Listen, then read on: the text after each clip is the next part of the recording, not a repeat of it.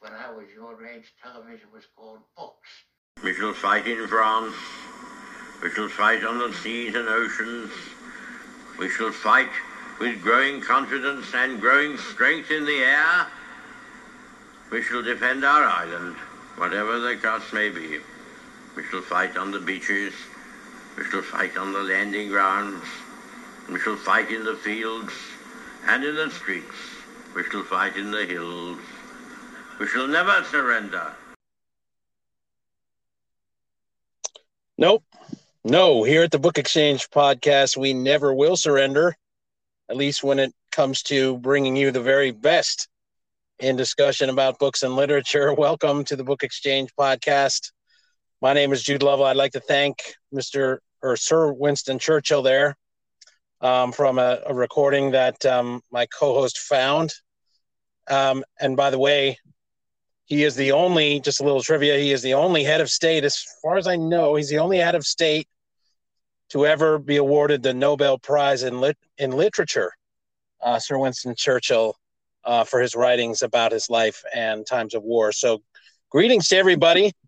That gives you a hint of what we're on about today. I'd like to welcome my co-host in right now, John Lovell from Easton, Maryland. John, good morning.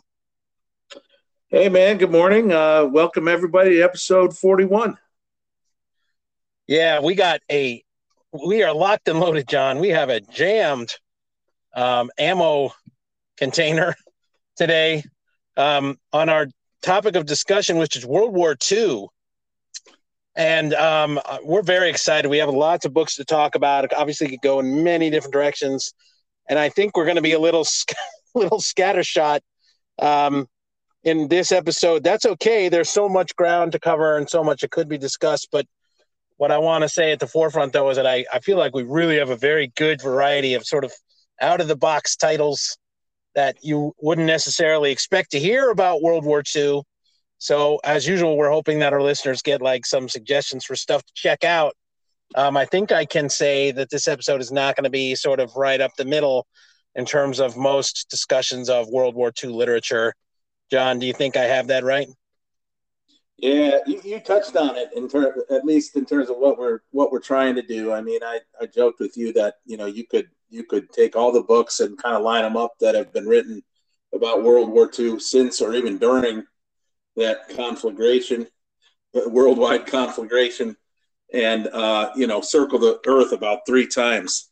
So yeah, what we're trying to do is offer some recommendations from our own personal reading that may not be the standard titles that you might expect to hear about. There may be some of those, but I think they're going to be, as we tend to do, we try to reach a little bit beyond the typical fare and offer some recommendations that listeners may not know as much about. But then I think we both have a lot of titles to at least mention that we haven't read that are sort of classics or definitive accounts or whatever. I mean, this is such a broad and complex subject that you could approach it from so many different angles, and we're going to try to cover some of those, but we'll never cover them all. That's for sure.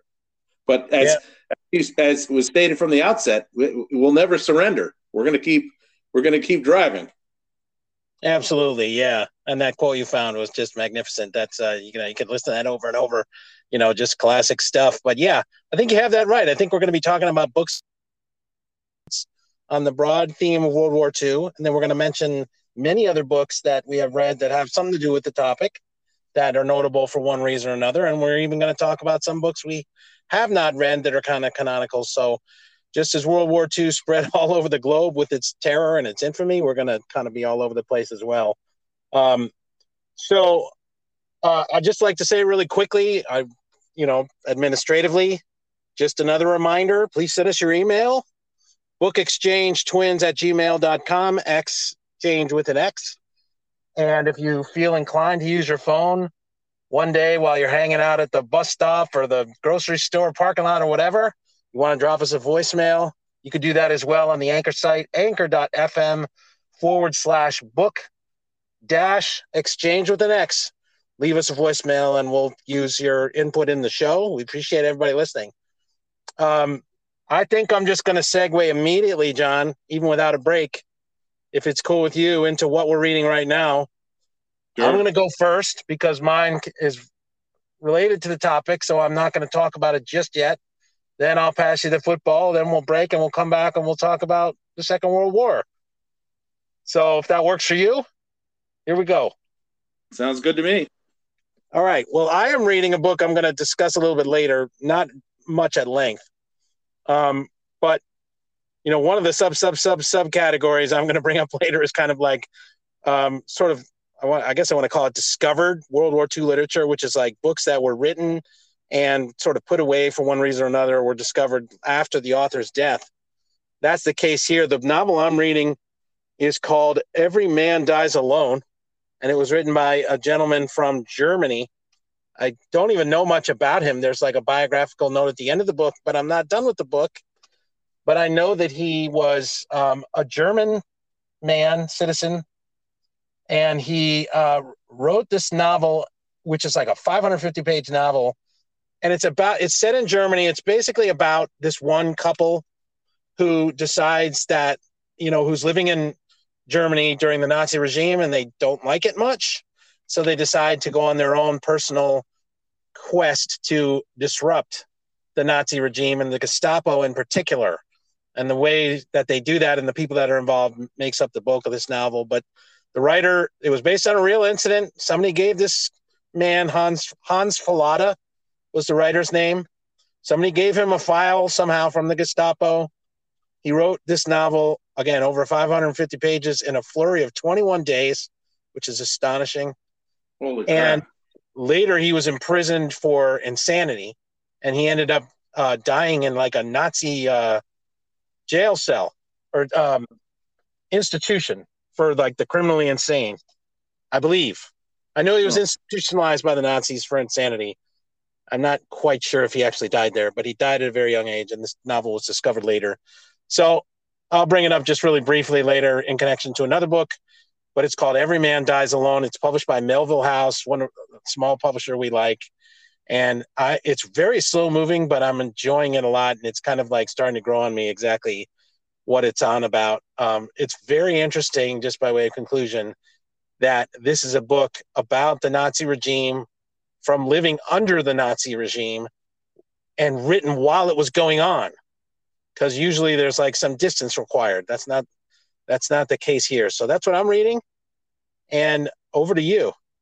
Yeah, that's astonishing. I had heard about the novel from you, I think, and maybe from elsewhere, but I don't think it's that well known, really.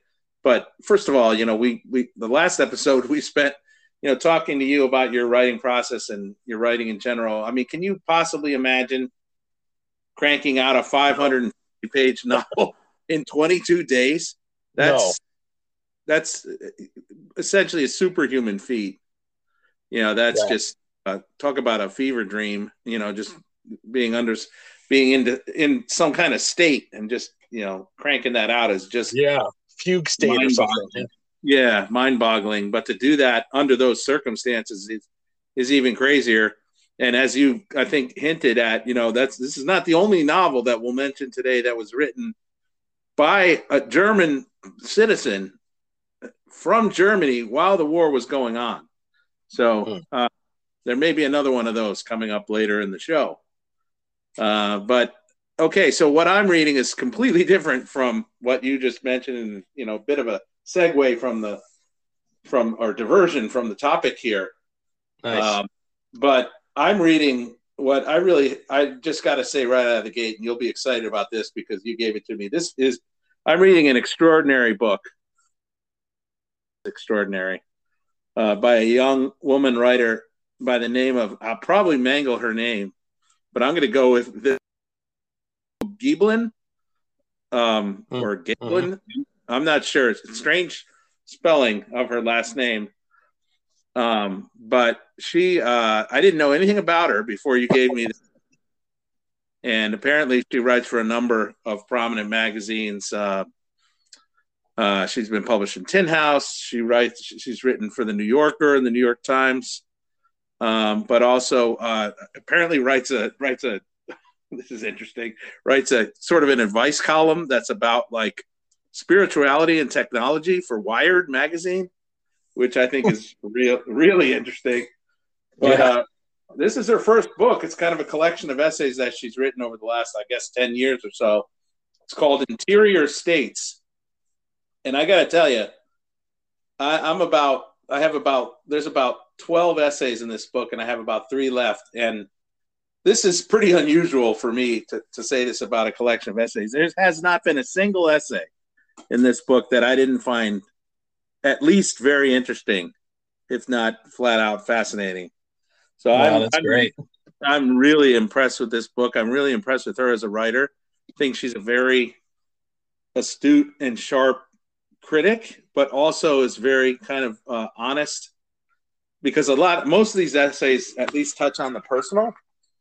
I mean, I think this book of essays in particular, really hits some of my sweet spots. So, may not be absolutely for everybody, but she comes from a large family, from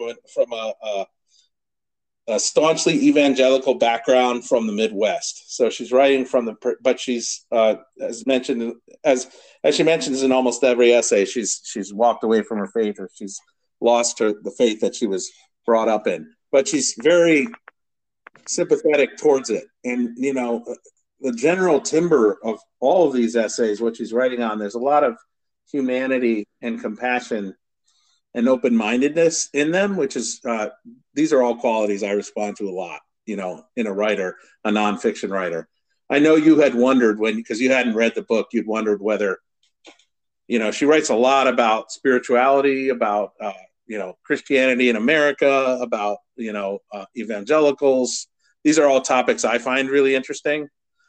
But you had wondered, you just weren't sure whether she handles that in an open and balanced way, or, maybe in a smug way or whatever. But I'm happy to say, right. I think these essays are really just fair-minded and honest, and just very, very sharp. So I could go on and on about every one of the essays, but I don't want to do that, obviously, for time constraints. But I'll just say a lot of them are about Christianity in America, and she weaves in, the way that she grew up, which is fascinating. She comes from a large family. They were homeschooled. They would go to a Bible camp every summer, and there would be, mass baptisms in one, I guess, Lake Michigan, or one of the lakes near where she grew up. She never watched MTV, for example, in her entire life. But then the first time she saw it was she and her sister were sitting in a hotel room in Russia, because her parents went over for some kind of mission trip over there, and just basically let them sit in the hotel, and they just sat around all the whole time they were in Russia. So they didn't get to see a lot of Russia, but they did see MTV. So the first time she sees MTV, ironically, she's in a Russian hotel room, which is just bizarre. Yeah. But so there's a lot of, there's a whole fascinating essay about the Creationism Museum, which I don't know if you've read much about. It's in Northern Kentucky. There's a whole museum that's dedicated to the idea that, the world was created in 7 days, and it's like a theme park. It's just, I find this kind of thing, this intersection of like culture, technology, and Christianity in America, just, it's like catnip for me, So, but there's also, just to give you an example of I think you would love this book. There's a short, but I thought really smart essay about reading Updike now, because he has this, in our culture now, certainly, he would have been canceled a long time ago, because there's a lot of what would be considered today misogyny and kind of chauvinism in his books. But his books are, they contain a lot of sex in them, and, controversial, positions about women, but it's also a lot about, spiritual themes as well. But she wrote a very interesting essay about how she resisted reading Updike for a long time, but then finally read it. And it's just a very balanced account of what's bad and what's good in Updike that, it got me interested in reading some of Updike's novels in a way that I never would have thought would be possible. This is just, I think it's an extraordinary collection. I think she is extremely sharp and gifted writer. And you were mentioning to me she has a new book out that just came out this year. And I'm definitely going to be keeping my eyes open for that. So it was a great pick on your part. Again, the book is called Interior States, and I think it's really worth seeking out. It's just fascinating. Well, I'm delighted to hear that that's working out for you, because I saw it and was really interested in it for you and for me. And, obviously we've said many times on the show, we also have Midwestern stock or Midwestern blood. And, it seems to have a lot to do with that region of the country as well. But, I wasn't totally sure if it was going to be kind of like the right tone or whatever, but I can put those fears to rest, because I can tell by hearing your voice how much you're into the book, which is great. And this other book she came out, which I think is called God, Human, Animal, Machine. You can just tell by the title there that that's going to continue to feed your appetite. So that's great. Oh yeah. I mean, there's no question I'll read that book given the subject matter and given how much I, admire her writing from this book. So yeah, this was a big event for my reading year. So thanks a lot for that, but we should probably move on. Yeah, great. Yeah, that's a winner. Score one for old Jude. All right, let's take a break, John. Great choices there for what we're reading. We'll come back and I'll start things off and then I'll set you up. Okay, let's do it.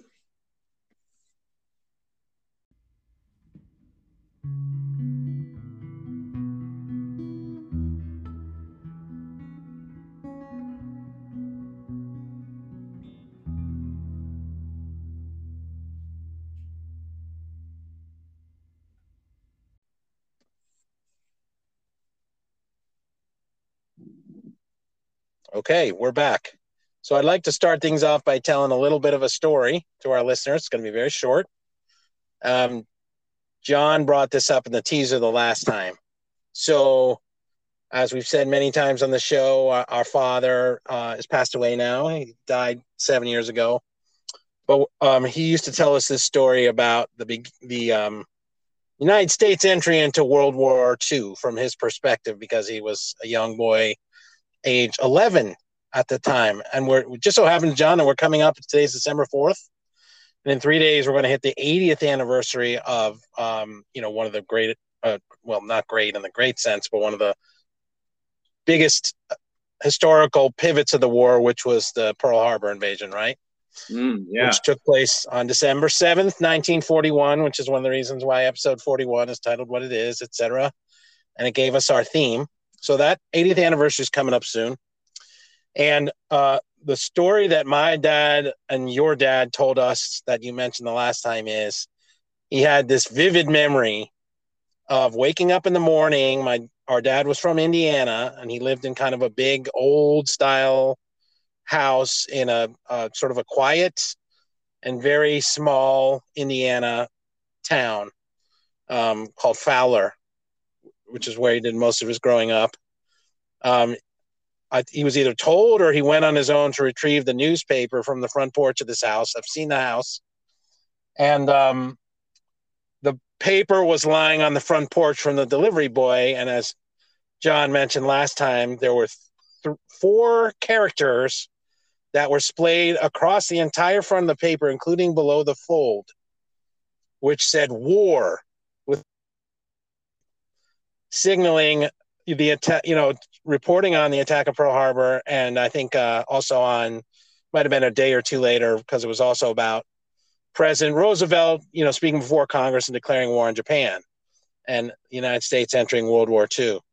So I only bring that up because that's a vivid memory for both of us. The story, Dad telling that story is a vivid memory, and he also had it as a vivid memory. So it's a little piece of Americana that our father passed to us. And just sort of marking, I guess, if you will, sort of the impact of the United States entering into World War II, which gave us the impetus for episode 41 here. So it has nothing to do with the books itself, but it's just kind of a memory you and I share of our dad talking about that. And I know you remember that too. Did you want to make any comment on that, or should I press on? No, you can press on, but yeah, that's certainly, I do remember him talking about that. at the table at one point. It was just fascinating to think about. Yeah, and it's just interesting to think of, one's parent, just kind of being a kid, like a young kid trying to figure out something on the vast scale of World War II.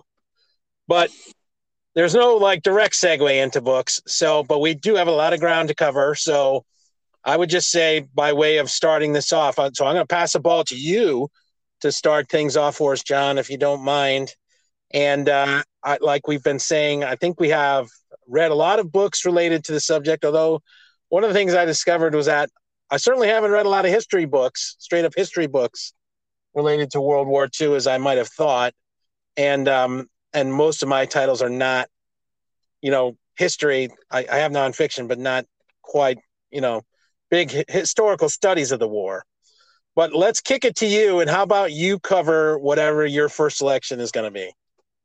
Yeah, I would just say it's the same thing here. I was surprised at how many of the books that came to mind that I wanted to discuss are fiction, given that this is such a huge worldwide event, and there are, of course,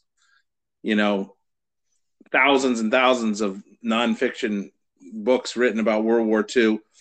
I also realized I really haven't read, with the exception of maybe one book, I really haven't read kind of an overall history. It's almost too big to get your arms around. I know that they're out there, but most of the histories you find are about one particular theater or one particular event or battle, or in one case, one particular company of soldiers. It just kind of, or they might be about what happened at Pearl Harbor or Iwo Jima. It's just kind of, it's too much to break off and try to capture all at once. But the first book, I'm not sure why, but the first book that popped into my head immediately when we talked about doing this show is actually you could say it's a bit of a science fiction book in a way. But it just popped into my head immediately because it's one of the most, I would say, if not the most powerful anti-war novel that I've ever read. But it's so weird and unusual. And that would be Slaughterhouse-Five by Kurt Vonnegut Jr. Yeah. I'm trying to remember. I'm going to guess you probably have read this once. Have you? Yes. Probably 15, 16 years ago. Yeah. Yeah. So I read this a long time ago, too. We're not going to go point by point into the plots of any of these books. We just don't have the time. But Slaughterhouse-Five, what I remember about it is this. It has to be one of the most remarkable expressions of post-war trauma that anyone has ever produced. Oh, so well said, John. That's so well said. Go on. Yeah, well, I think that's really, if you know the story, Vonnegut's story, you know that he was a soldier in Germany at the time of the firebombing of the city of Dresden, which was an absolutely cataclysmic event for the people who were there on either side. It was just a total destruction of the city, essentially by fire from above.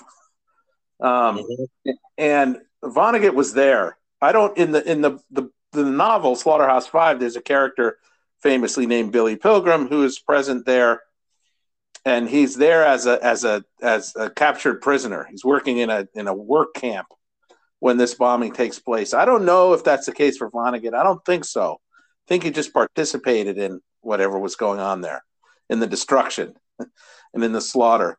But it completely traumatized Vonnegut. And what I didn't know about this book, I did a little reading just a little bit before the show, and I guess he had so much trouble, processing it that he wrote this book, I think in the 60s. And it took him about 15, 20 years to even, it's the first time he really said anything about it. And this is how he kind of dealt with it, with this novel, which is a very strange, it has a whole science fiction element to it. Involves this character. The first sentence is famous. First, it says, I don't remember exactly, but something to the effect of Billy Pilgrim has become unstuck in time. And he jumps back and forth in time.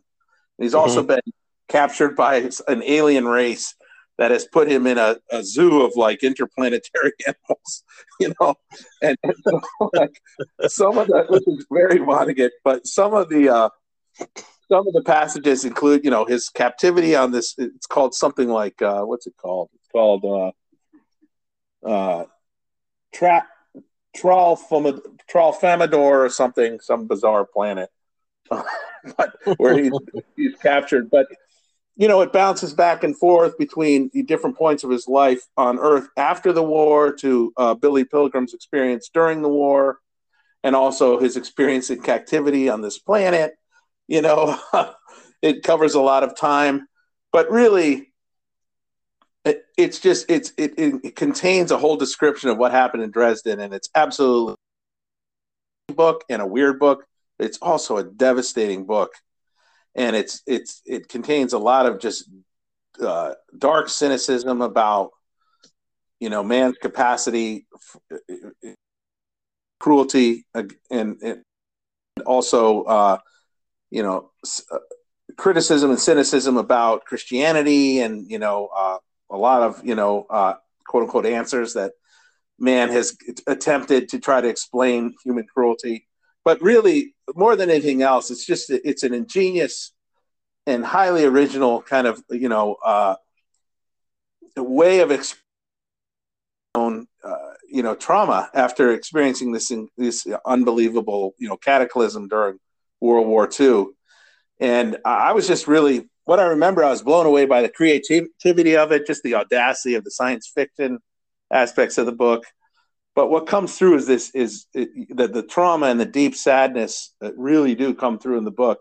And it ends up being just a very, very powerful anti-war novel. So it combines a lot of elements together that you wouldn't necessarily expect. But man, if you read this book once, you don't forget it. And so that's why it popped into my head right away. That would be my first high recommendation, would be Slaughterhouse-Five. Yeah, that's a great selection, John. And you're right. That book is not forgettable. Like once you read it, it's really weird. But it's, got elements that may not be to everybody's taste. And it also, of course, gave us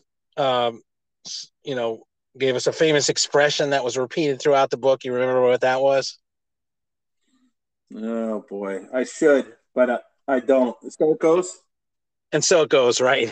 There's this sentence or phrase that keeps coming up in the novel, just, basically just having, giving the proverbial shrug in the face of unexplainable things, and so it goes. So that's a famous aspect of the book as well.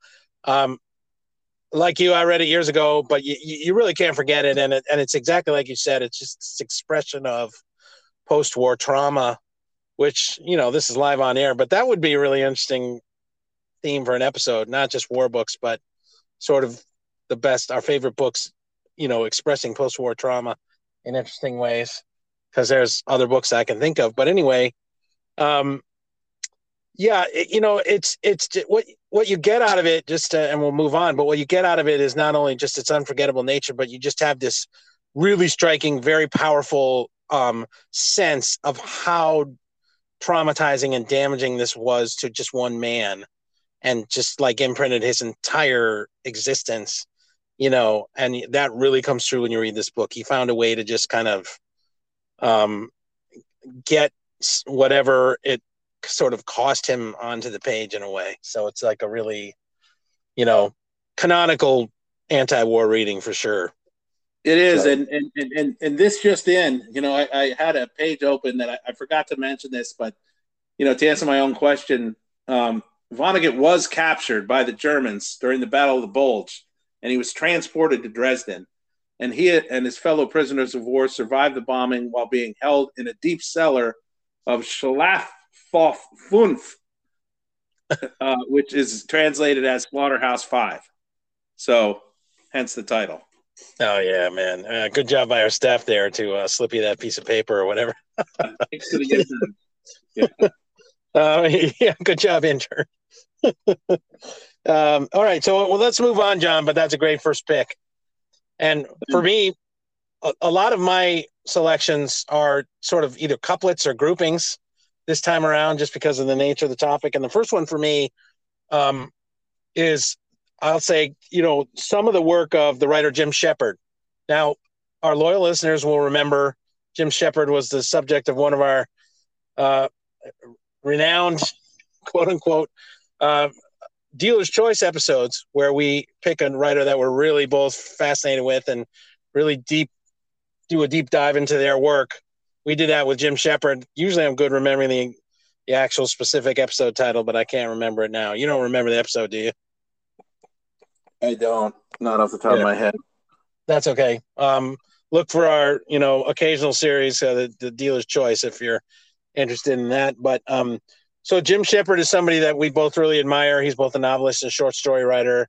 We talked at great length in that episode about his incredible short stories, which are often historical in nature. So I would just like to point readers to three works by Jim Shepard. Two of them are novels, and one of them is a short story. So, and I'm not, like you said, I'm not going to get deep into any of them, but the most recent story collection by Jim Shepard is an amazing book called The World to Come, which I think you brought up at one point, and we talked about a lot of the stories there on that one episode. But one of the stories we didn't mention, it relates to World War II. It's called Telemachus, which I think is a classical Greek reference, I'm pretty sure, but you would know better than me. Yeah. But in this case, it's the name of Shepard is really interesting as a historical writer because he writes historical fiction, but he frequently writes historical short stories, which is a whole other animal. And I've tried to do that myself, and it's not easy. So that's not easy work. And then he writes on many, many topics across many, many eras. But one of the stories he wrote called Telemachus in that book called The World to Come is set not in an American submarine, but a British submarine. And not only is it a British submarine and it's called Telemachus, but the submarine is one of the older ones. So it's like not very souped up. It's very, very small and claustrophobic, and it's pretty tight. And so he weaves a story of submarine combat basically inside an aging British submarine with a British crew, and it's interwoven with the story of one character on the submarine who has a nickname of Monk, who has these unrequited feelings for a female cousin of his. And he's kind of a loner and sort of the kind of guy who can't face up to things in life. And so the story is about him on this vessel in the South Pacific. So it's a combat story as well as a personal story. And there's a little author's note at the end of it where Shepard says that he had sort of dreamed up a character who was always running away from things that confronted him. And so he decided the most interesting situation to put him in would be to stick him on a submarine where you literally can't run away from anything. So that's a fascinating story. I just want to point that out to people because I'm such a big fan of Jim Shepard's short fiction. And then I'll hit the other two, John. I'll let you have the chance to comment. The other two are novels. There's a short novel he wrote fairly recently. It's not his most recent novel, but the sort of one before. It's called The Book of Aaron, Aron. Generally speaking, I'm not as big of a fan of, it's like you with T.C. Boyle, not as big of a fan of his novels as I am of his short stories. I can say that pretty confidently. And I did read The Book of Aaron. I don't remember a lot of the details, but it fits really well with the World War II topic. And it's kind of a really sad and gripping story. One thing that Jim Shepard tends to do really well is write about glum kids for one reason or another. But in the Book of Aaron, it's told from a child's point of view. Aaron, the titular child, is a kid growing up in, I'm trying to remember, Warsaw, Poland, when the Nazis have invaded, and it takes place in the ghettos of Poland, and he gets, of course, captured, and he is kind of like a scrounger who runs around on the streets looking for food and stuff they can use to resist and whatnot. And in this story, he gets taken up by a doctor who was actually historically a real figure, who was famous for being a leading figure in the Warsaw Resistance and taking care of young children specifically. So this fictional boy, Aaron, teams up with this doctor, and they basically resist the Nazis. And not to spoil it too much, but they both end up in Auschwitz. So it doesn't end particularly well, but it's a gripping and really sad and memorable novel called The Book of Aaron. And then lastly, one of Jim Shepard's earliest novels is called Paper Doll. And it's also a short novel. And it's a very exciting and gripping story of American fighter pilots and their experience of World War II. And what I really liked about this book was it's kind of, sleek and short. And it's really strong on the kind of camaraderie and all the joking and ribbing and the day-to-day lives of these pilots. But then it ends with a whole sequence of riveting air combat, bloody. You don't expect it to be bloody, but people get shot in the cockpits. And there's this big war over the European skies that closes the book. Very memorable. So Jim Shepard is somebody who writes really well and memorably fiction about the Second World War. So over to you.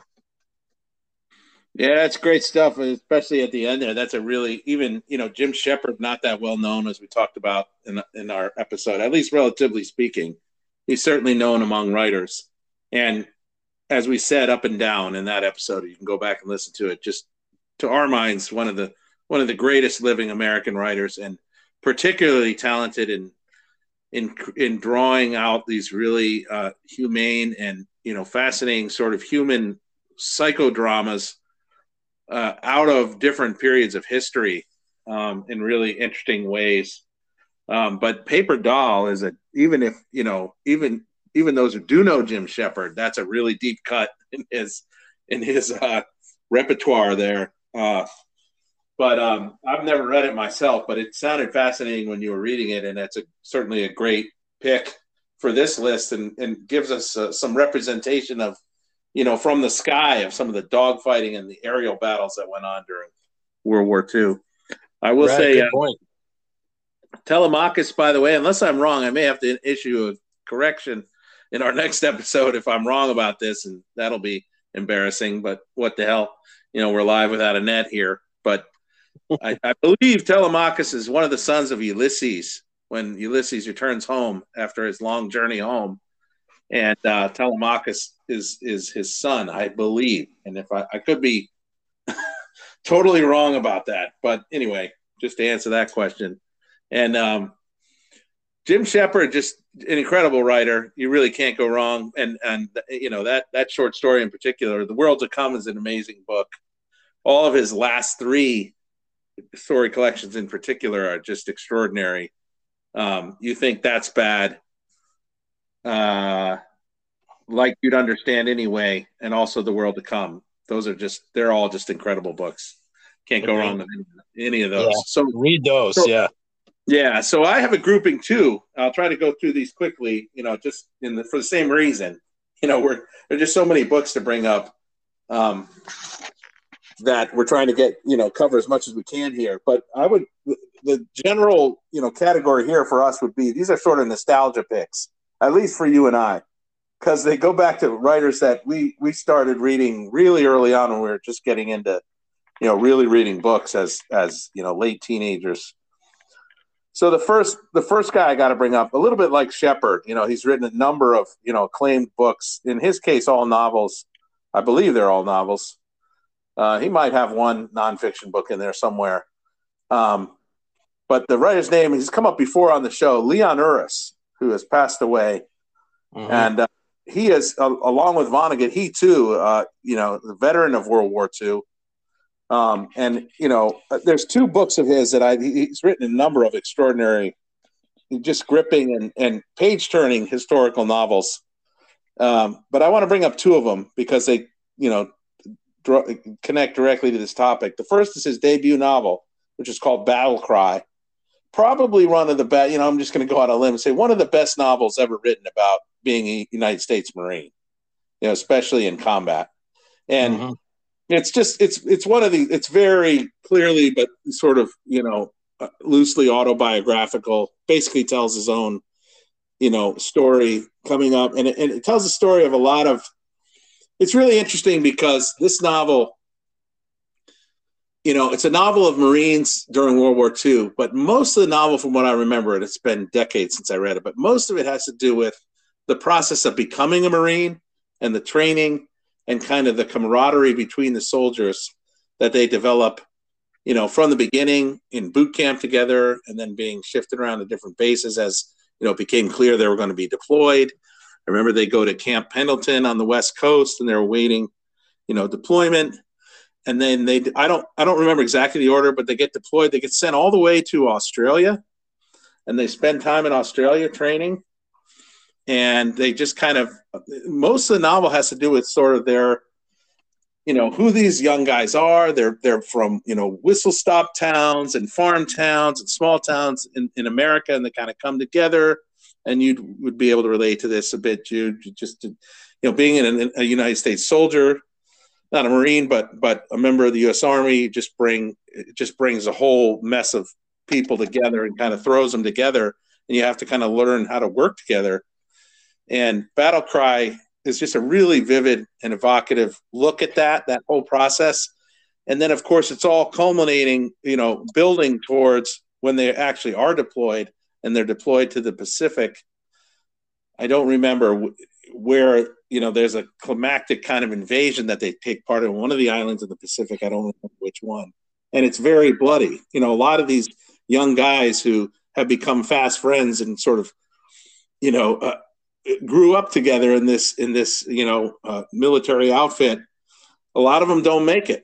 And so you really feel, by the end of this novel, you really feel how devastating that must be, to be, not just the experience of combat, but to watch your buddies die, in some cases, literally on the beaches, as they're invading. So it's a very kind of, I don't know, it's a moving novel. It's a very sort of, I don't want to say innocent, but it's, it kind of just introduces you to these sort of young, wide-eyed, recruits who end up, being literally thrown into the cauldron, and many of them pay the ultimate price. So I really admire that book, and I have great memories of it. So that's Battle Cry. He also wrote a gripping novel that we've talked about before on the show at least once, called Mila 18, which is basically a dramatization of the war, the uprising in the Warsaw Ghetto, which you just mentioned. Jewish citizens, they were invaded by the Nazis, and they were put into this one, confined in this one area of the city, basically told just to stay put. We're in charge now, and they a whole group of them organized the rebellion, and they fought literally with their hands. Just making bombs and with sticks and bats, whatever they could find to resist, the German occupation. And it's a very moving story of how this all came together. And, they lasted for quite a while, and were quite a nuisance to the Germans there for a long time. So that's really a gripping novel too, Mila 18. Then my final pick, I just finished reading this. I was able to cram it in. This is a thriller. We talked in our episode, I don't remember what number it was, but the episode where, it was our birthday. We kind of looked back at 50 years of reading. We talked about how we sort of started out reading kind of paperback thrillers, and one, Tom Clancy, and you talked about Stephen Koontz and writers like that. During that period when we were young guys, I remember we both, I think it might have been you first, but got our hands on the classic World War II thriller called The Eagle Has Landed by Jack Higgins. And Jack Higgins is one of the masters of sort of the military and or spy thriller, I would say in the 70s, 80s, and 90s. And he had quite a life himself. He had a really interesting life, but this was a classic, tale about an attempt by a German, a group of German commandos that decide they're going to try to invade England, on the down low without anybody knowing, and kidnap Winston Churchill. And I don't know if it was based on, a plan that somebody had in real life, but the novel is just really, it's just a really fun and gripping read about this attempt to kidnap Churchill on native soil in Great Britain when he decides to take a weekend in the country. And, what happens with this attempt to, pull him out of there and kidnap him. And I got to say, even though the book is old and it had been decades since I read it, it held up a lot for me. It's just a really fun, gripping thriller. and Higgins is enough of a writer and a researcher to make it really seem plausible. I was really surprised at how well this novel came off, even though it had been like 3 decades since the last time I read it. I think it really works. The pages whipped by. It was made into a film in the 70s with Michael Caine and Donald Sutherland. And it's just a gripping thriller. And it really held up for me. I thought it was a really fun and kind of gripping read. So I would really recommend that one, The Eagle Has Landed by Jack Higgins. Yeah, all 3 of those are great books. I would say that The Eagle Has Landed is kind of the quintessential World War II thriller. Yeah, if you're interested in World War II, but you don't like reading the scholarly stuff or the really heavy stuff, the Eagle Has Landed by Jack Higgins is your jam. That's one of the very few books. I read that a couple times, but I read it when I was like 18 or 19. Like you said, we were just getting back into reading, and I that's one of the very few books in my life that I read like within 24 hours. Like I just couldn't put the book down. Yeah. And then Leon Uris, I was going to mention Mila 18 myself. I'm glad you did because I have so many other things. But those 2 books are, again, if you like thrillers, both Mila 18 and Battle Cry. And then his last novel came back around to World War II. It was a book called O'Hara's Choice.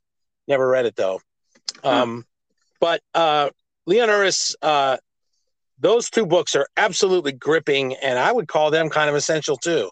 At least Battle Cry, like if you want to get a sense of what it was like to be a young, dewy-eyed kid that's sent off to fight in World War II, Battle Cry is, as good a book as any that you could find. Yeah, that's your book. Yeah, and and the other thing is Leon Uris was Jewish, and he was famous. He was a very proud Jewish writer, and he was famous for writing novels about fighting Jews, Jews that fought back. So many of his books have that, and I'm not knocking it in any way, like Jewish fighting spirit. So Mila 18, and then his most famous book's called Exodus, which is about the birth of the Jewish nation. And he has many other books that are about, Jews fighting for their right to exist. The Hajj, which he wrote famously from the point of view of the Arab culture, but it also has a significant portion of the books devoted to the military aggressiveness of the Jewish people, so that's another note on Leon Uris. But Battle Cry and Mila 18, you can't go wrong. Those are gripping books. So I'm going to do my next couplet, then we'll take a quick technical break, John, and then I'll throw it back over to you. Yep. This one I can do fairly quickly also. So I decided to go in a different direction. This kind of surprised me with this next couplet. It's 2 books.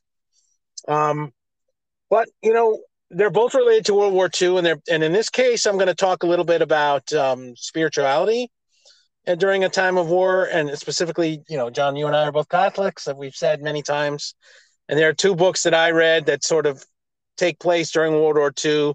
They're both nonfiction, and they stand out to me a lot, so I wanted to talk about them briefly. And they're both sort of memoirs written by priests during the Second World War. The main distinction is one of the priests survived and one of the priests did not. So there's a book that's called Priest Block 25487. I'm not exactly sure when it was published. What I read was a reissue. It was written by a priest by the name of Jean Bernard, a French priest who was basically captured by the Nazis and imprisoned. And this is a memoir of his endurance in a Nazi prison camp. I wish I could remember which one, but I can't remember that right now. But it's a story of how he survived and maintained his identity as a Roman Catholic priest under persecution by the Nazis, and in this Nazi prison camp that he was in, and managed to survive in for long enough to escape from when it was liberated. And so he went on and lived sort of the rest of his life. But this is kind of a slim and really striking memoir of his time in the prison and what they did to survive and how he maintained a grip on his faith. And I can leave it there. And the other book is one that really, I got it from you. You know where I'm going with this. It's a book that has had a lot of value for me. There's very few books I have that I return to again and again. There's two that stand out for me, and I've got them both from you. One of them is a book by G.K. Chesterton, one of your most esteemed writers in your life, John. And it's a book about Charles Dickens, and it's a really big collection of all his writings on Charles Dickens, which basically unpacks every single novel and then some.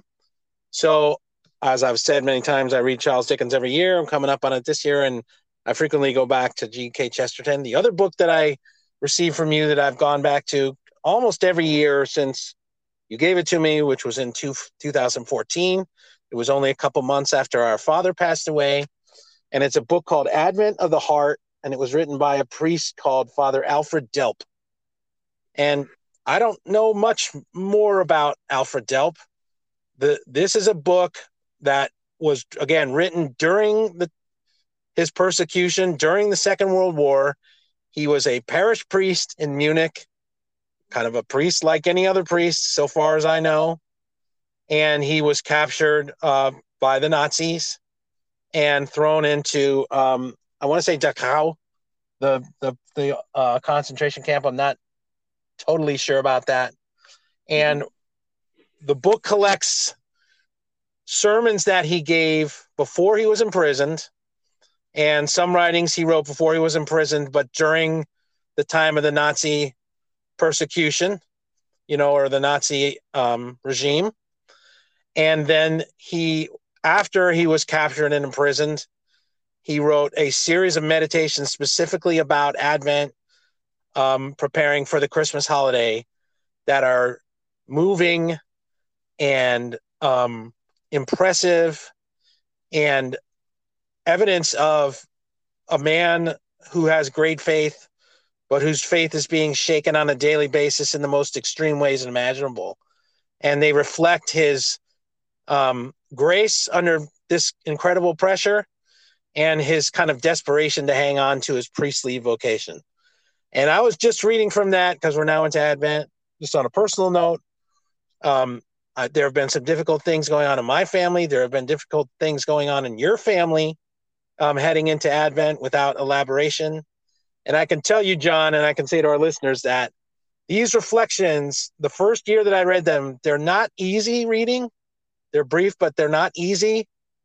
But kind of the older I get and the process of returning to them every year, they grow in sort of, I don't know if you can say they grow in wisdom, but they have greater impact on me when I return to them. Last year I was having kind of a spiritual crisis and I didn't read them at all.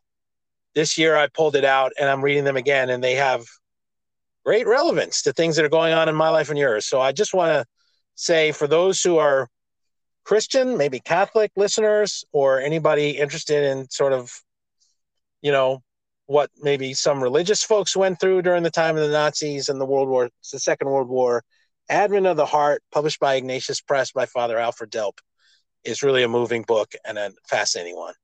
So thanks for that, John. Yeah, I'm so glad you were able to work that in there. I'm glad, like you said before, when I was talking about interior states, that a couple of books that I gave to you, made their mark or had an impact on you. But I'm really glad you worked in that Advent of the Heart. That's a really unusual and very profound, spiritual book. And also, it just has to be said, I realize not everyone listening is Christian or Catholic, but we are entering into what was traditionally called the Advent season, which is building up to Christmas. And anyone who may be maybe is feeling a little bit dry or under pressure that we often feel at this time of year, you could do a lot worse than that collection in terms of finding, challenging but provocative and profound and wise sort of spiritual reading, specifically about the Advent season. That's just really a great book. So I'm glad we were able to work that in there. We try to, as we always say, little something for everybody here on the Book Exchange. So why don't we go ahead and take that break, and then do you want me to just come back and jump right into my next pick? Well, I'm leading this show, so I'll decide when we take. No, Just kidding. Yeah. Overstep my bounds there, folks. For those of you who are looking for twinly conflict, when we break, I'm going to chew John out. No, I'm joking. Yeah, no, it's the right time for a break. Let's take a quick one. Let's do a little music. We'll come back, and then we'll hear about your next selection for World War II. All right.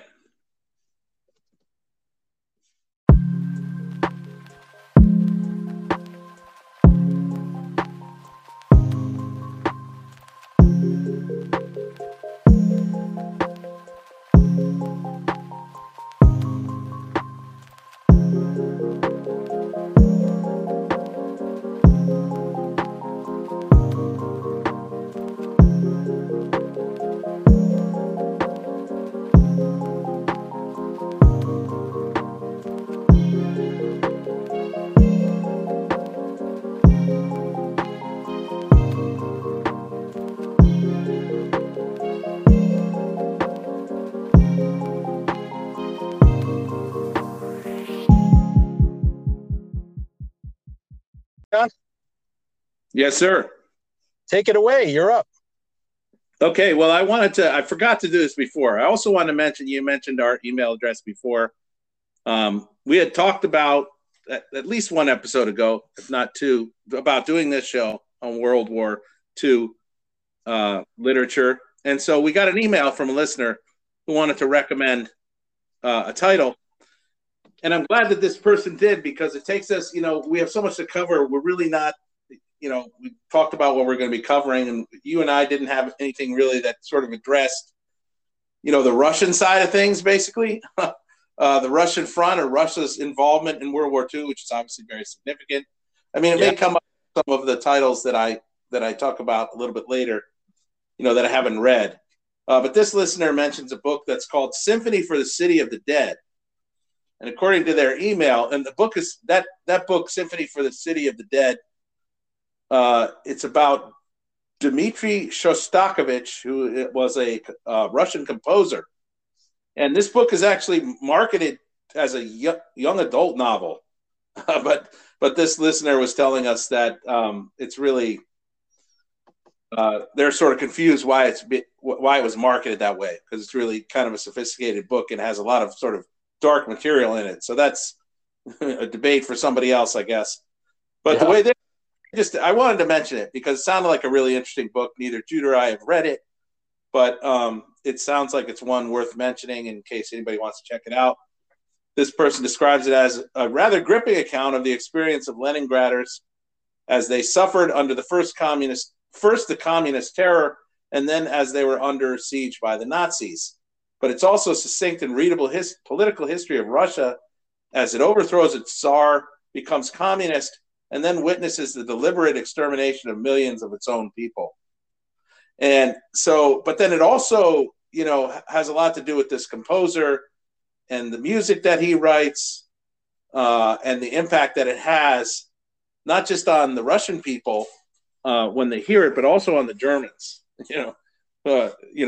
occupying and invading. So it just sounds like a really interesting kind of different account from a different sort of corner of World War II. That is a whole area that I don't know much about, and I just wanted to mention it. Sounds like a really interesting book, and I hope people will check it out if they're interested. So that's Symphony for the City of the Dead by, I forgot to mention, Matthew Tobin Anderson is the writer. So Thank you to that listener for submitting that selection. Sounds fascinating. Again, we love getting the ideas and submissions from listeners, either just as readers, but also, to edify everybody who might be listening to the show. So thank you. And the other book that I want to mention here, my next book I wanted to mention, Jude, we already brought up The Old Man at least once on this episode, but I have to give him credit for this one. And that is the book simply called Hiroshima by John Hersey.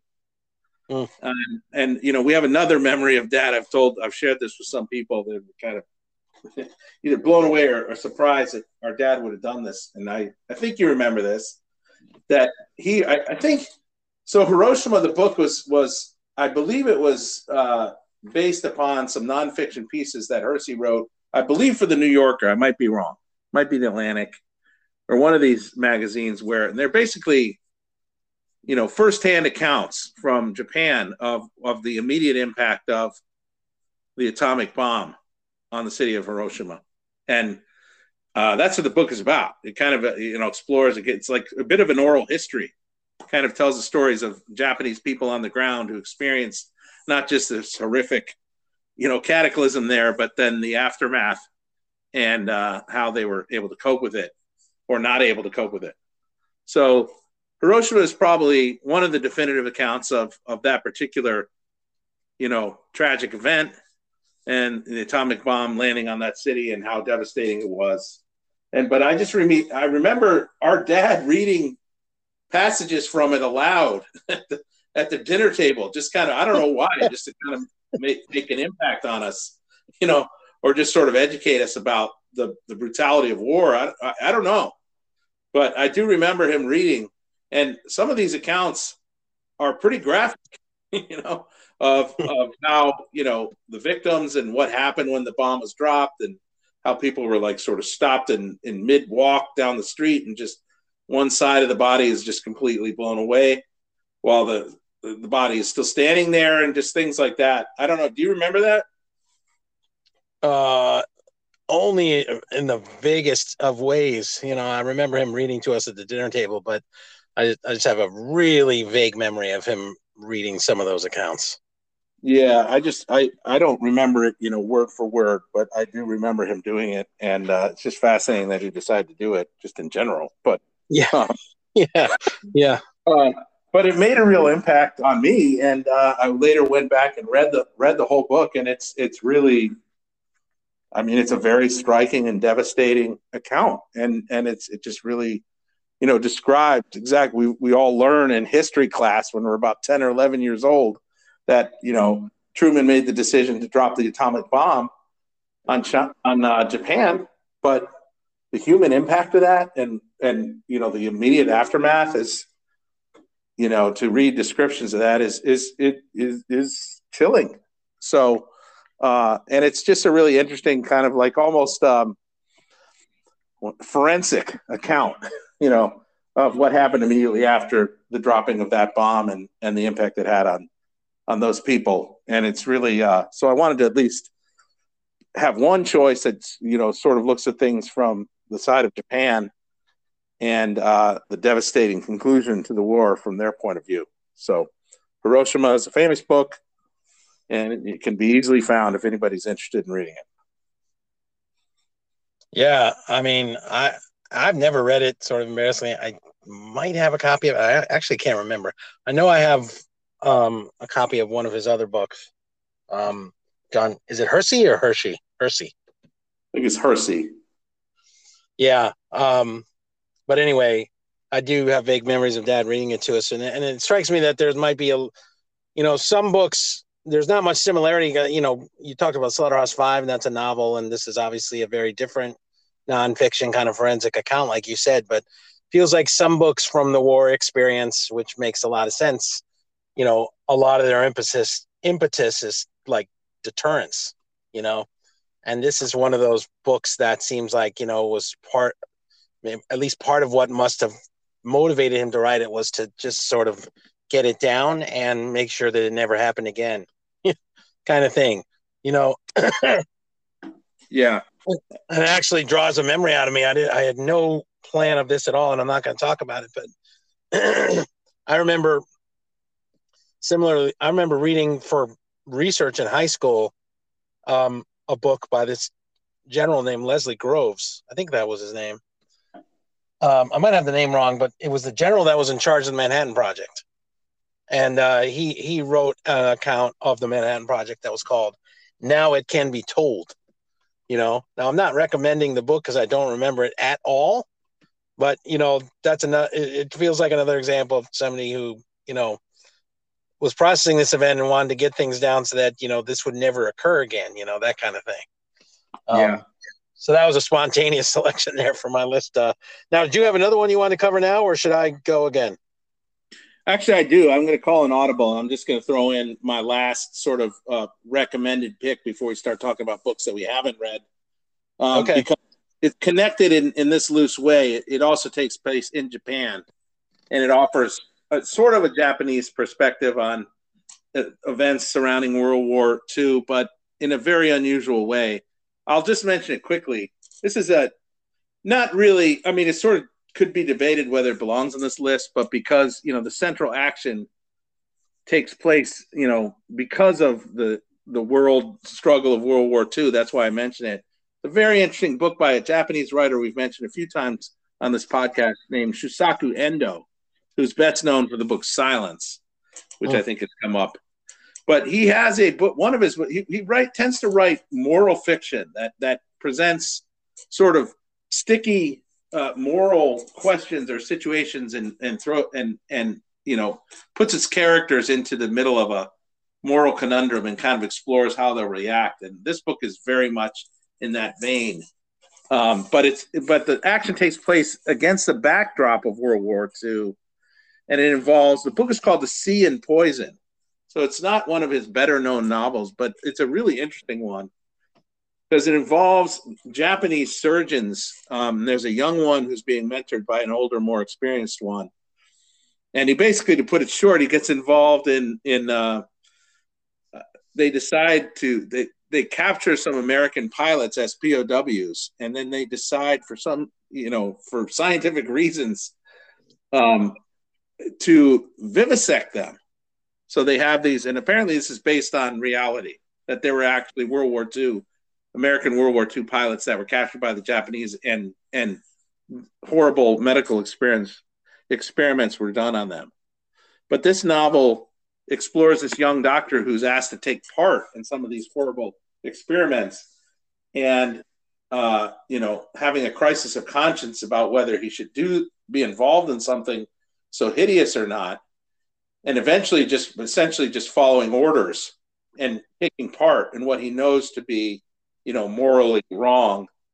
And so it's a dark novel that's about, it sort of explores, human conscience and, how during a time of war, regular human beings, just like in Germany, can kind of be, goaded into or led into, being on board with atrocities that would never normally, under normal circumstances, they would at least be questioned, So this is just sort of an interesting, kind of moral novel about, this kind of horrible act that was going on during World War II in Japan, and kind of the crisis of conscience that it evokes in this one young surgeon. And it's just sort of an interesting take from, all the way across the globe on some of what was going on during World War II. And it just presents another side and another picture from the Japanese point of view of some of what was going on at this time in world history. So I just wanted to mention it's kind of an interesting, it's dark, but it's an interesting kind of moral novel from Endo, who's a very powerful Catholic Japanese writer. Okay, folks. So for your homework after this episode 41, I would like to defy any listener who's listening right now, go out and find any podcast in the great green world about World War II and see if anybody mentions The Sea and Poison by Shusaku Endo. or Paper Doll by Shepard. That's right. For that matter. So this is what we wanted to do, folks. Give you some interesting selections to consider. Great pick, John. Like Shusaku Endo is a serious writer, as we know, like the guy that wrote Silence. And I know about, by the way, The Sea and Poison to me is a textbook example of something that sounds like lost in translation. You know what I mean? Yeah. Like, that's an interesting phrase, but it just sounds like the shift from Japanese to English didn't happen very easily. But anyway. Yeah, you're probably right. Yeah, we have at least one friend who could illuminate us on that.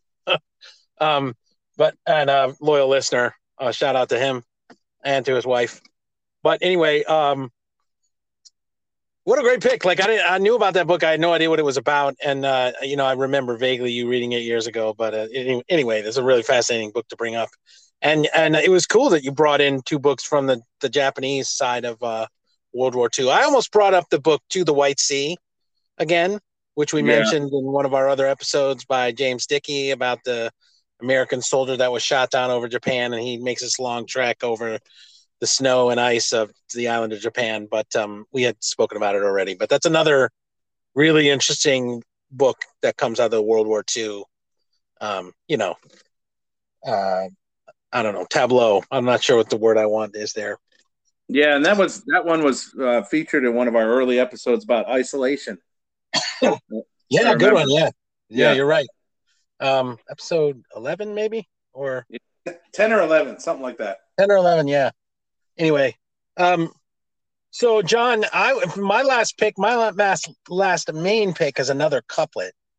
And just a rhetorical question that I really wanted to throw out there sometime during this episode is, and I'm not looking for an answer. We know the answer, but did the Second World War affect only men? And the answer is no. So I wanted to go through my list, and I'd like to mention 2 books written by women now, that are at least related to the Second World War. One of them is not, really a war book, but I brought it up. I want to bring it up for a couple of specific reasons. The other one is a war book, and I would argue it's almost canonical reading for any angle on the Second World War. So let me talk about them quickly. The first is a novel called Manhattan Beach, and it's written by one of my favorite writers of any stripe across any genre. And her name is Jennifer Egan. She's a New York-based writer who, I have to warn listeners, she has another book coming out next year that I'm just going to go bananas over. So I'll just warn listeners ahead of time. And I'm even trying to get an advanced copy of it to see if I can do a review, but I've been unsuccessful so far. But Jennifer Egan has written a lot of novels. She's come up before. Her most recent novel prior to the new one that's coming out next year is called Manhattan Beach. And the reason why I wanted to bring it up, it's a great novel. She's an amazing writer, has tremendous compassion and a lot of wisdom. And there's a lot of, in my opinion, a lot of vivacious life and energy surging through her books, no matter what her topic is. And she always mixes it up quite a bit. For Manhattan Beach, she got really fascinated in just the whole topic of kind of the Rosie the Riveter subculture, women in the America affected by the Second World War. And it is a historical novel about a woman named Anna who is growing up, or who is based out of New York City. She's the daughter of kind of a gangster. So there's this, and the gangster, her father, goes missing part of the way through the novel. So it's part like this 240s era gangster novel with a missing person mystery. But the other element of Manhattan Beach is that she has like a lot of restless energy, and she's a fascinating character, and she sort of stumbles into involvement with the war effort in New York, and she becomes an underwater diver who works on repairing damaged vessels from the Navy. And she is like one of the first, if not the first, female individual who does this job. So that's a whole subcurrent of the novel that's really fascinating. And the reason why I'm bringing it up is because it's just really interesting to read about a character in a World War II setting, a woman, part of the war effort while the men are gone fighting, and her perspective on the events of the war and her desire to become involved in the war effort. And it turns in, and furthermore, there's a subplot involving a really exciting sea story during the Second World War. That's a part of the book also. So the book has like a lot of different sort of plot lines, but it's set right in the middle of World War II, and it particularly is astute with the way it affected women, their ways of thinking, and their lives. So I would highly recommend Manhattan Beach to anybody listening. And then the next book I want to mention is a real barn burner with a fascinating backstory. Don't have time to cover it all. The book is called Sweet Frances. It was written by a French woman named Irene Nemirovsky. And basically it is a couplet. So it was published in the early 2000s. It is a novel that was written by this woman, Irene Nemirovsky, fiction about the Nazi invasion of France and the Nazi invasion. Gosh, I'm getting confused. No, of Paris, France, and the Jewish people living in Paris when the Nazis kind of rolled in their tanks, and their escape to the French countryside and survival in the French countryside on the run from the Nazis, which is exactly what was happening to Irene Nemirovsky at the time she was writing fiction about what was happening. So what she did was she had this notebook that she, one of her few meager possessions. She was evacuated from Paris. She started writing fiction about what was happening. She wrote 2 small novellas in like microscopic writing in this notebook because she only had one notebook, and planned in her notes in the notebook. She planned for 3 others. So she was writing a sort of a 5-part epic novel. So Suite Française consists of the first 2. The first one is called Storm in June. I love the title, Storm in June. And it relates it's a much more sort of white knuckle account of the Nazis rolling into Paris and the Jewish people escaping from Paris. The second one is called Dolce, which is the word for sugar. And it's set all in a small Paris village. French village in the countryside, and it's about the people there who are sort of quietly resisting under a Nazi regime and trying to lead their lives with Nazi rule. And then she planned to write 3 other small novels, but she and her husband were captured. They were sent to Auschwitz, and they were both killed in the concentration camps. Irene Nemirovsky died in the infirmary, and her husband was killed in a gas chamber. So the book, just to wrap up, the notebook, her daughter inherited the notebook. Her daughter's name was Denise. She survived the war, was sent to the United States to live with her brother with foster parents. She could not force herself or get herself to read the notebook and had it in her possession for 60 years. Then she opened the notebook and read it and sent it immediately to a publisher. And what I can say about it is not only is it absolutely incredible that this woman was able to capture in fiction the events that she was living through at the time. Again, I'll bring up again, she didn't have any distance from it. But the books are also incredibly well written. They have rich characters, and they work beautifully as like short novels. And they're gripping and they're moving. So I would say to any listener of this, Suite Française is one of the canonical World War II works of fiction. I'll leave it there. I would highly, highly recommend it. Well, at this point, we're over an hour into the podcast, but I resign from the podcast as well as from the book exchange in general, because I have, and I'm sorry to do this publicly. I'm sorry to you and our listeners, but I have that book on my shelf. I did not read it either in the past or in preparation for this episode. And now that I hear you talking about it, I realize that's such gross incompetence, as our old man would have said, that I have to resign. So no, I didn't know. I knew a lot of that backstory. I didn't know all of it. It's just absolutely unbelievable that book exists, like you were saying. And there are some books, maybe you would include, Solzhenitsyn's Gulag Archipelago in this category. Maybe our Father Delp's book. There are some books we're just blessed to have. They're just a gift to humanity, and that sounds like one of them.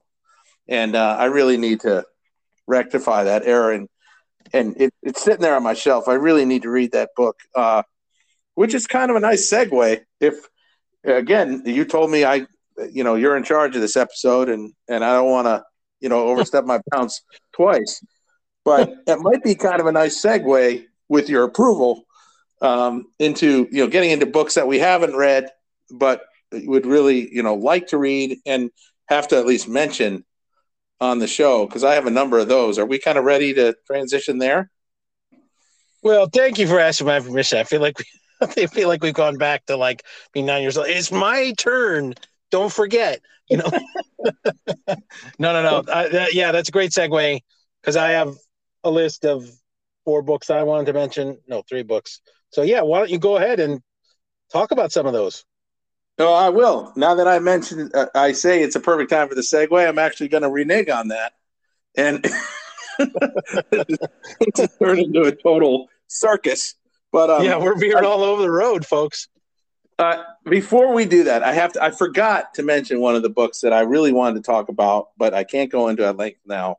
But I just have to at least mention it because you were talking about, books about World War II that are written from the point of view that were written by women. And I had a great one on my list that I just forgot to mention.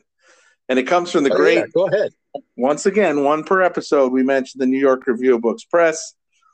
I think I mentioned it on our last episode because I said it was what I was going to read next. And that is The Seventh Cross, which is a novel that was written by a German woman in 1941, during the rise of the Nazi Party and by 1941, the Nazis were quite in control, but her novel, The Seventh Cross, takes place in the 1930s.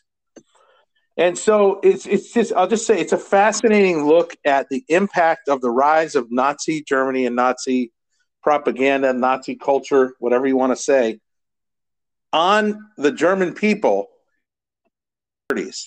And it has to be one of the great novels of,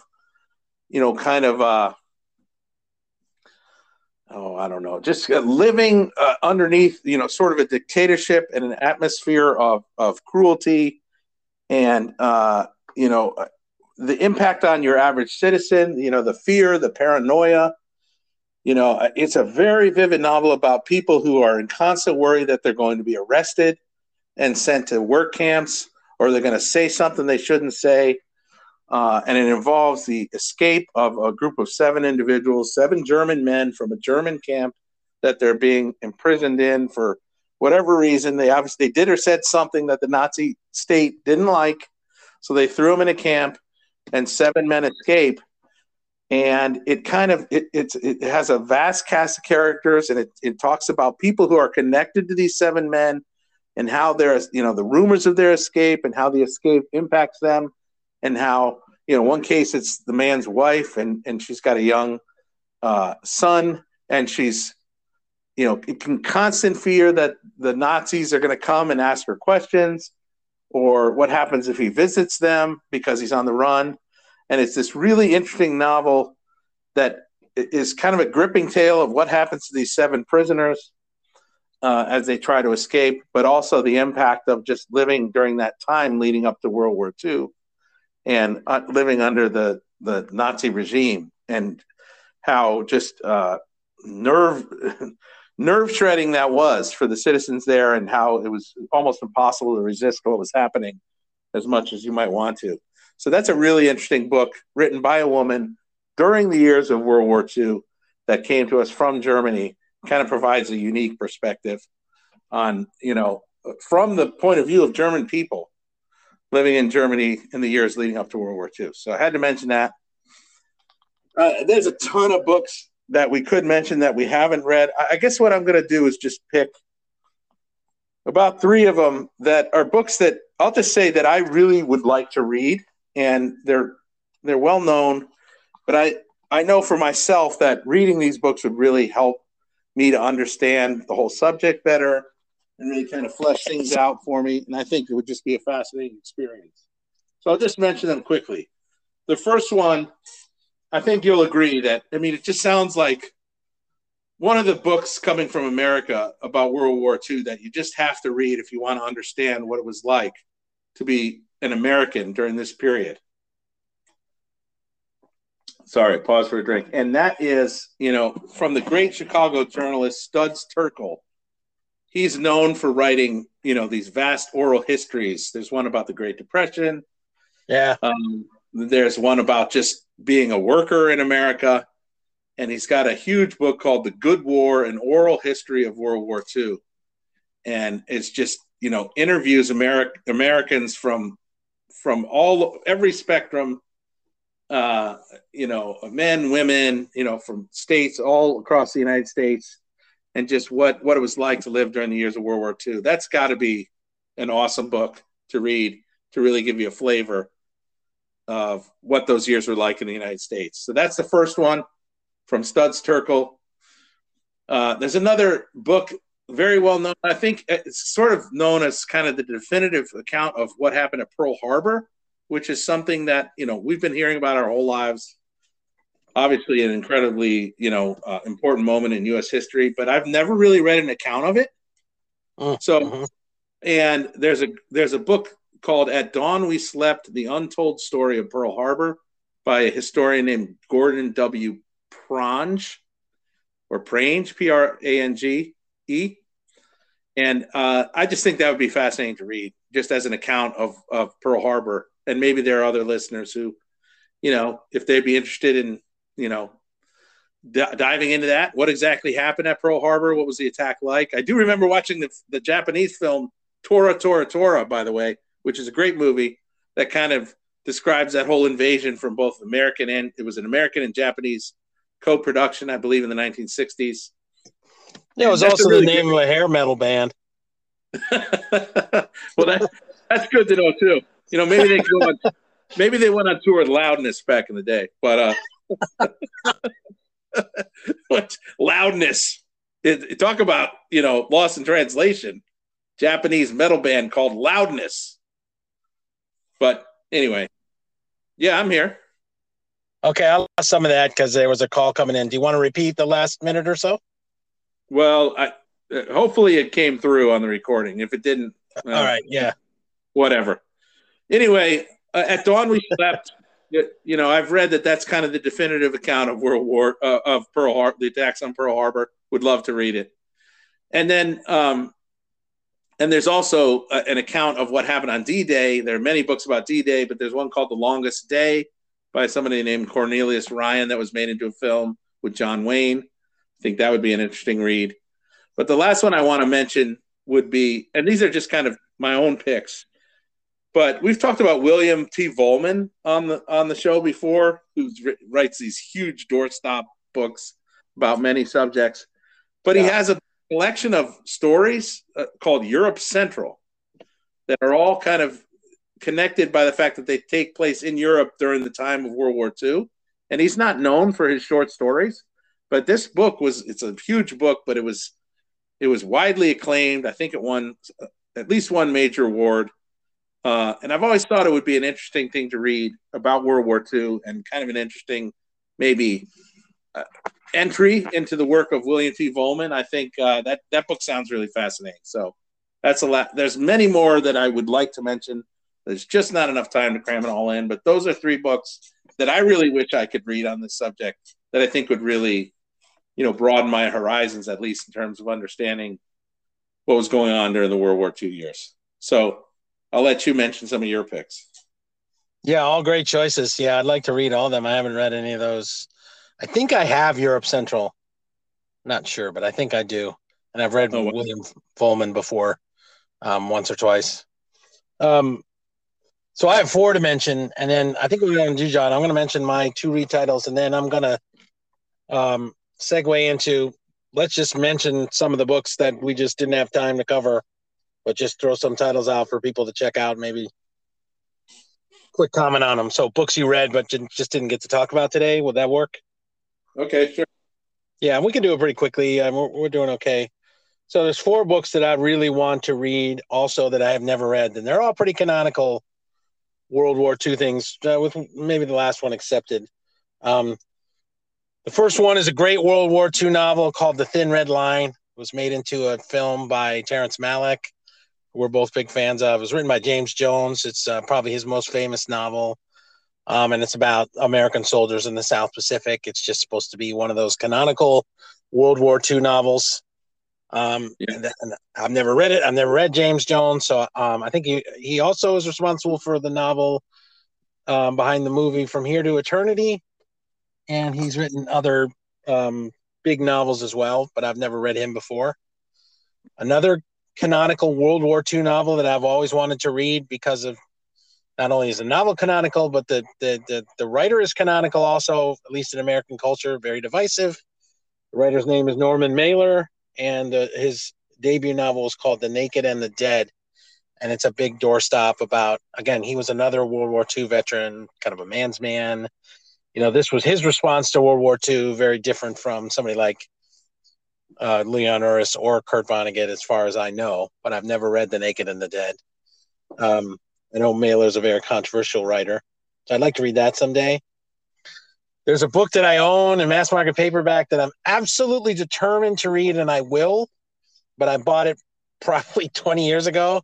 I pulled it out this year or last year with the intent to read it. Didn't get to it. When I do, it's going to take me half a year. It's called The Rise and Fall of the Third Reich, and it's a nonfiction account of the Nazi Empire. Oh boy, talk about a doorstop. Yeah, very famous books written by somebody named William L. Shirer. I am determined to read that. The only other bit of trivia is a few episodes back we talked about the book called Travels with Charlie by John Steinbeck. An account of him kind of crossing America in the 60s, and I remember he was reading The Rise and Fall of the Third Reich. If you go back and read Travels with Charlie, that's the book he's reading, kind of keep him company on the road. And John Steinbeck's name may come up briefly again. So I will read that book. I just really want to, but I believe it would be the second or the first place for the longest book I've ever read. It's like something like 1,300 pages. Longest book I've ever read in my life is War and Peace, and it was 1,300 and something by Tolstoy, and this would be kind of second place. But I'm determined to read it. And then lastly, when I was in graduate school, John, one of my teachers was a novelist and a short story writer by the name of David Gates.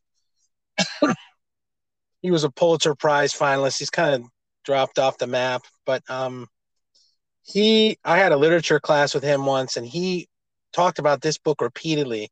I found a used copy in a bookstore in New York when I was a student, and I've never read it, but I've always intended to, because he used to tell us all the time to read this book, and it's called Byline Ernest Hemingway.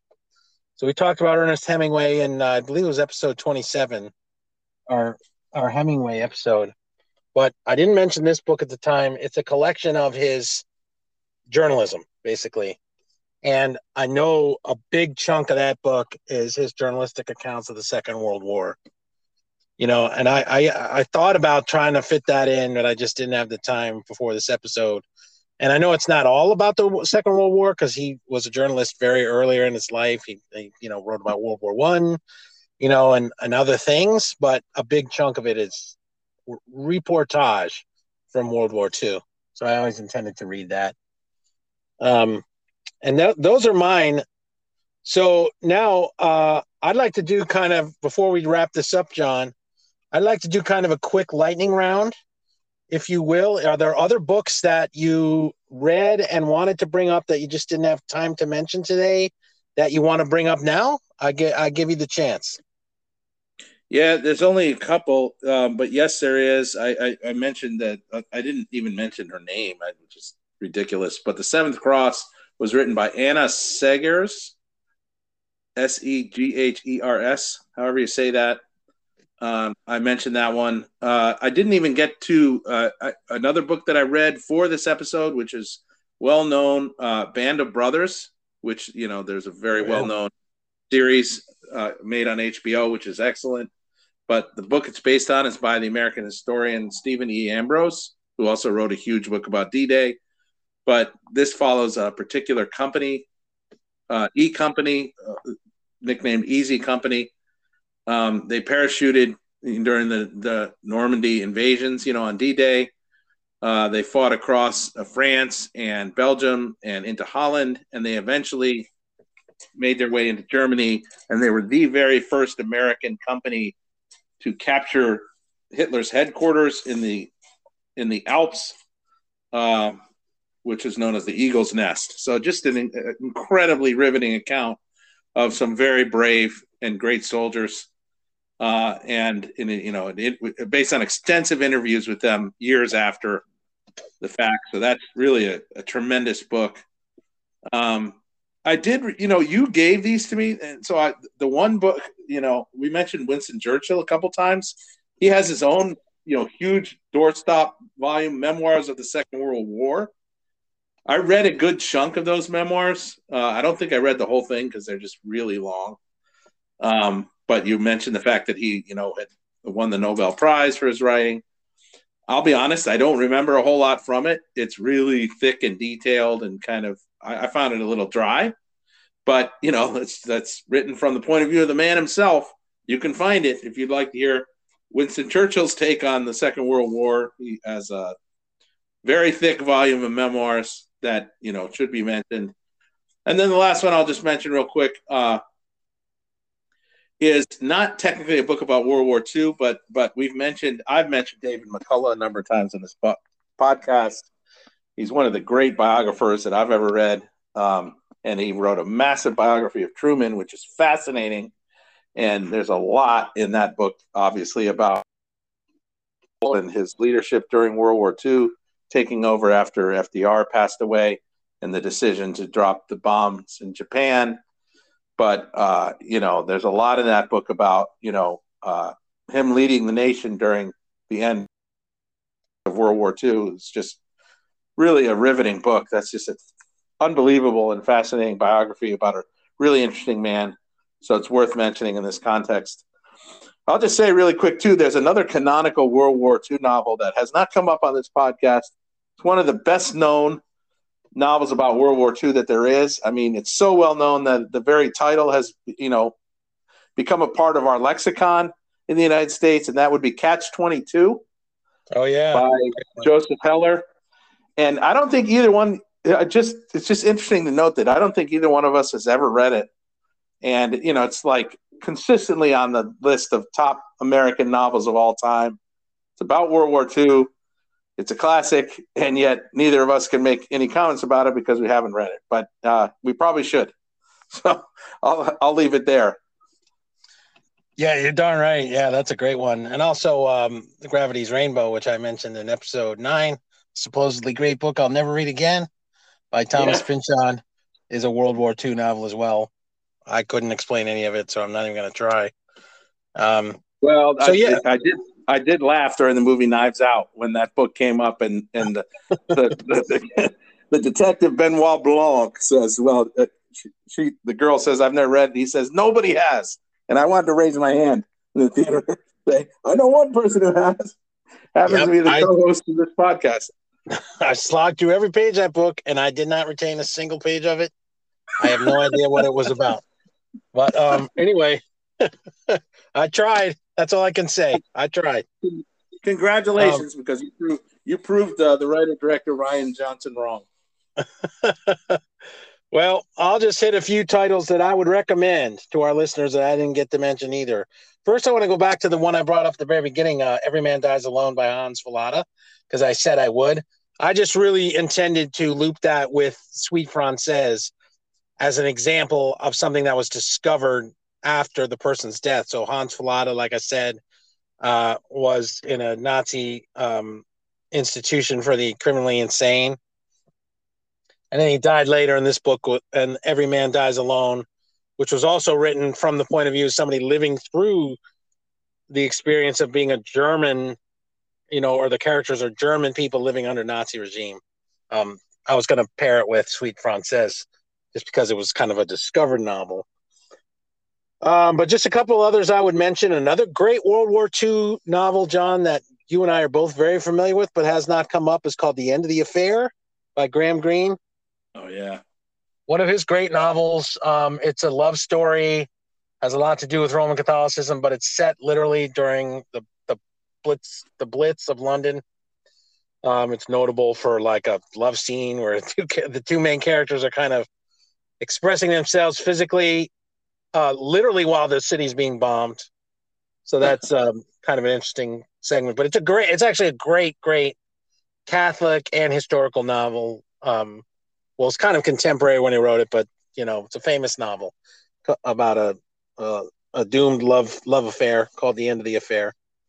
So I would bring that up. But speaking of biographies, and we brought up our old man Richard Lovell, our dad. a number of times in this episode in particular, and he comes up a lot. But when I was a young man, so when we talked about freedom in our freedom episode, John, episode 32, I talked about a book called Battle Cry of Freedom that my father had given me when I was promoted to first lieutenant. Before that, when I was commissioned as a lieutenant in the United States Infantry, my dad wanted to commemorate that, and he sent me in Georgia when I was going through infantry training for my 22nd birthday in 1992, a huge biography of George C. Marshall. And it was called General of the Army, and it was written by Ed Cray, a man named Ed Cray. And I dutifully read that entire book, and it was all about General Marshall. He fought in World War I. It was about his entire life. But obviously, he was a huge figure in the Second World War, and obviously in the cleanup from the Second World War, the Marshall Plan, etc. And that was a book I wanted to mention for those who like biography and are interested in military leaders. Only a small fingerful of people were ever given the rank of General of the Army, which was created during the Second World War, 5-star general. And George C. Marshall was one of those. So I read that book. Yeah, and it's good to know. It's interesting to know that he later went on to create the Marshall Stack, favored by metal bands all over the globe. So, yeah. Same guy. his career went on after in different directions that you may not have necessarily expected. So that's really what an American patriot. Yeah, that he had two earth-shattering things he came up with. No, he's not the Marshall Stack guy, but literally earth-shattering. Right. Unless those are named after him, I don't know. And then the very last book I want to mention, John, comes from John Steinbeck. I mentioned him earlier. Yeah, just for anybody who's interested in reading something about World War II, if you want to read fiction, but you don't want to spend a lot of time, he actually has a short novella that he wrote a little bit on the back half of his career at least after The Grapes of Wrath. It was actually before East of Eden. But it's not the best known. It's another deep cut. It's a little novella. It's called The Moon is Down. And it's a really interesting book. It's a portrait of one particular village in, I'm trying to remember what country it was in. I think it might be the Netherlands. Yeah, it's like Norway. The Netherlands or Belgium or something like that. That's, again, occupied by the... It's somewhere in Scandinavia. I think it's either the Netherlands or Norway or something. Okay, yeah, and it's occupied by the Nazis, and it's about the people in that village, again, trying to resist the Nazi regime and the Nazis kind of tightening the screws on their activities. And it has to do with kind of the local government and how they resist. And it's a very interesting book. It's very short, and it, sort of ends tragically, but it has this interesting, it kind of comes off as sort of like a slightly half-baked, of Steinbeck's books relative to some of his more sweeping tales. But he did a lot of journalism himself covering the Second World War. And this was just a little tale that he spinned out of some of those experiences. And it's quite interesting. I just reread that recently. It's like something like 110 or 120 pages. You can get through it very easily. So I wanted to drop that on readers also. So yeah, like so many books, so little time. But I think we've covered like a really kind of, we didn't even take too long doing it, a really kind of fascinating spread of different titles related to the Second World War. John, do you have anything else you want to say before we take a break? No, there's always more titles, but I think, I agree with what you just said. I think this is as good a place as any to tie it off. Okay, well, we'll take a quick break, listen to more music. Thank you to Young Wolf and Void's Panda for providing music for us. Those are our sons. Great job, guys. And so we'll do that, and we'll come back, and we'll talk about what we're reading next. I know I have a killer one, and then I'm going to ask John to tease up episode 42. So let's do it.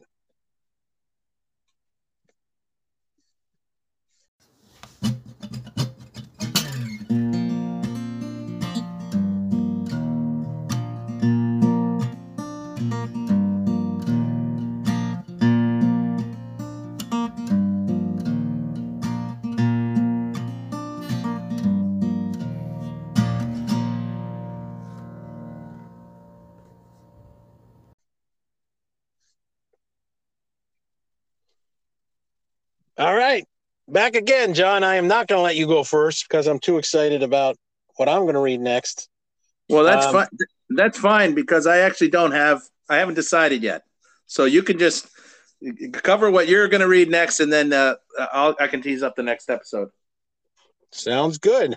So you may know where this is going. I cannot wait. This, in some ways, is going to be the highlight of my year. I do know where this is going. We give it, the process and the sacred ritual that gives this podcast its title, the book exchange with an X between John and I, where we give each other books for our birthday and for Christmas, has once again, lowered its sickle and harvested the earth and given me like a gem from the field. I don't even know where I'm going with that metaphor, but like I have a gem from this last go around from our 51st birthday last month, almost a month ago. John gave me a book that I've been looking for many, many years, and I cannot wait to read it. It's an autobiography. It is called White Line Fever, and it's written by Lemmy Kilminster. If I have that right, Kilminster. If you don't know who, what? Close enough. Yeah. If you don't know who Lemmy Kilminster is, then you suck. I hate to say it to all our listeners around the world. No, I'm just kidding. Lemmy Kilminster is the lead singer, and I'm dead serious. I've been looking for this book for years, and I cannot wait to read this. It's the autobiography of the lead singer from Motorhead, who, before you laugh, I absolutely love the band Motorhead. Those who know. He's actually deceased now. He died of cancer at 70 years old, 70 or 71 years old a few years back. They're one of the greatest hard rock metal bands, really blues-based, but hard rock bands in the entire history of rock and roll from Great Britain. Preach it, brother. I absolutely love Motorhead. You either get it or you don't. But Lemmy Kilminster, I could go on and on about this, but he was from working class England, like impoverished England, lived through World War II.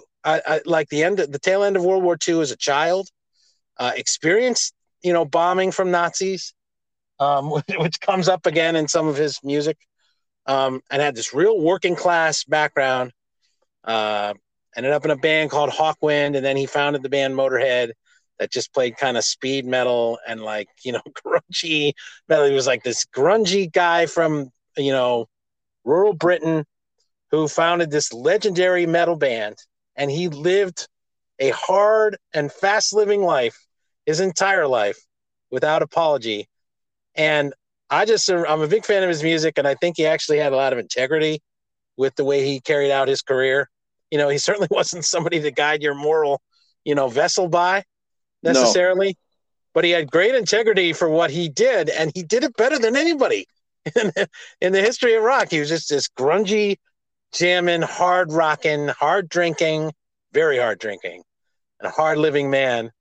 And I won't go on about this, but I had my mentor at graduate school is a novelist named Stephen Wright. Brought him up a few times. He once told me in a bar in New York at great length that he was sent to do an article on Lemmy Kilminster by Esquire magazine, and he went out and he hung out with Lemmy for like a day and a half, and he told me the entire story of this that I've never forgotten about hanging out with Lemmy in Los Angeles. And he wrote this whole detailed nonfiction article, and then they refused to publish it, so it never saw the light of day. But I remember him telling me details from that story that were absolutely mind-blowing.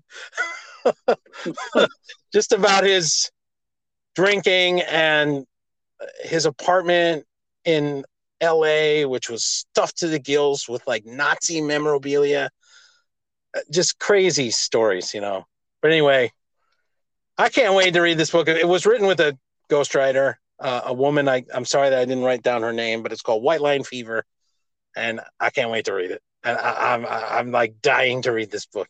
So that's what's up next for me.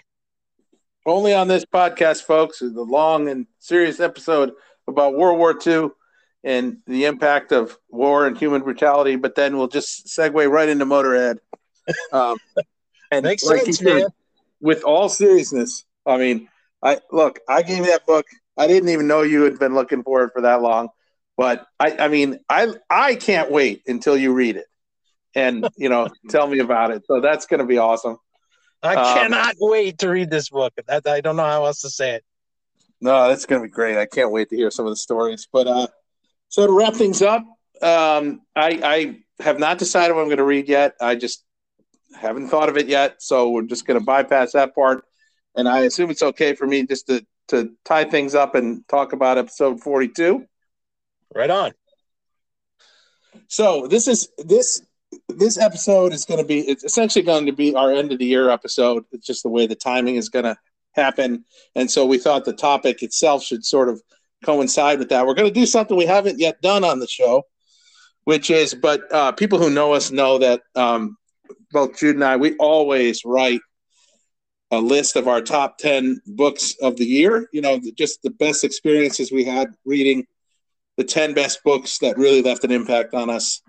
We've been doing this for years. Each of us do it. Jude has a website because of his writing, www.judejosephlovell.com. And I think his list is usually up there, but I don't have my own personal website. But we always create a top 10 list every year. And there was a friend of ours who listens to the show who said, you guys have this book exchange going. You exchange books, you give each other gifts and stuff. Why you should share with your listeners what you give each other. Well, this isn't quite that, but it was inspired by that idea. We thought what we would do by the way of a year-end episode is go through our personal top 10 lists. Some of the titles may have come up on the show previously during the year. Many of them have not. And just kind of review them and talk about them and talk about the titles and why they had the impact on us that they had and make some recommendations that way. So episode 42 is going to be kind of a year-end capper show like a lot of other podcasts do with, movie podcasts, for example. These are our top 10 films of the year. This is going to be the top 10 books that each of us read during the year that was 2021. And we'll share those lists and talk about them. So that's what we're going to do for episode 42.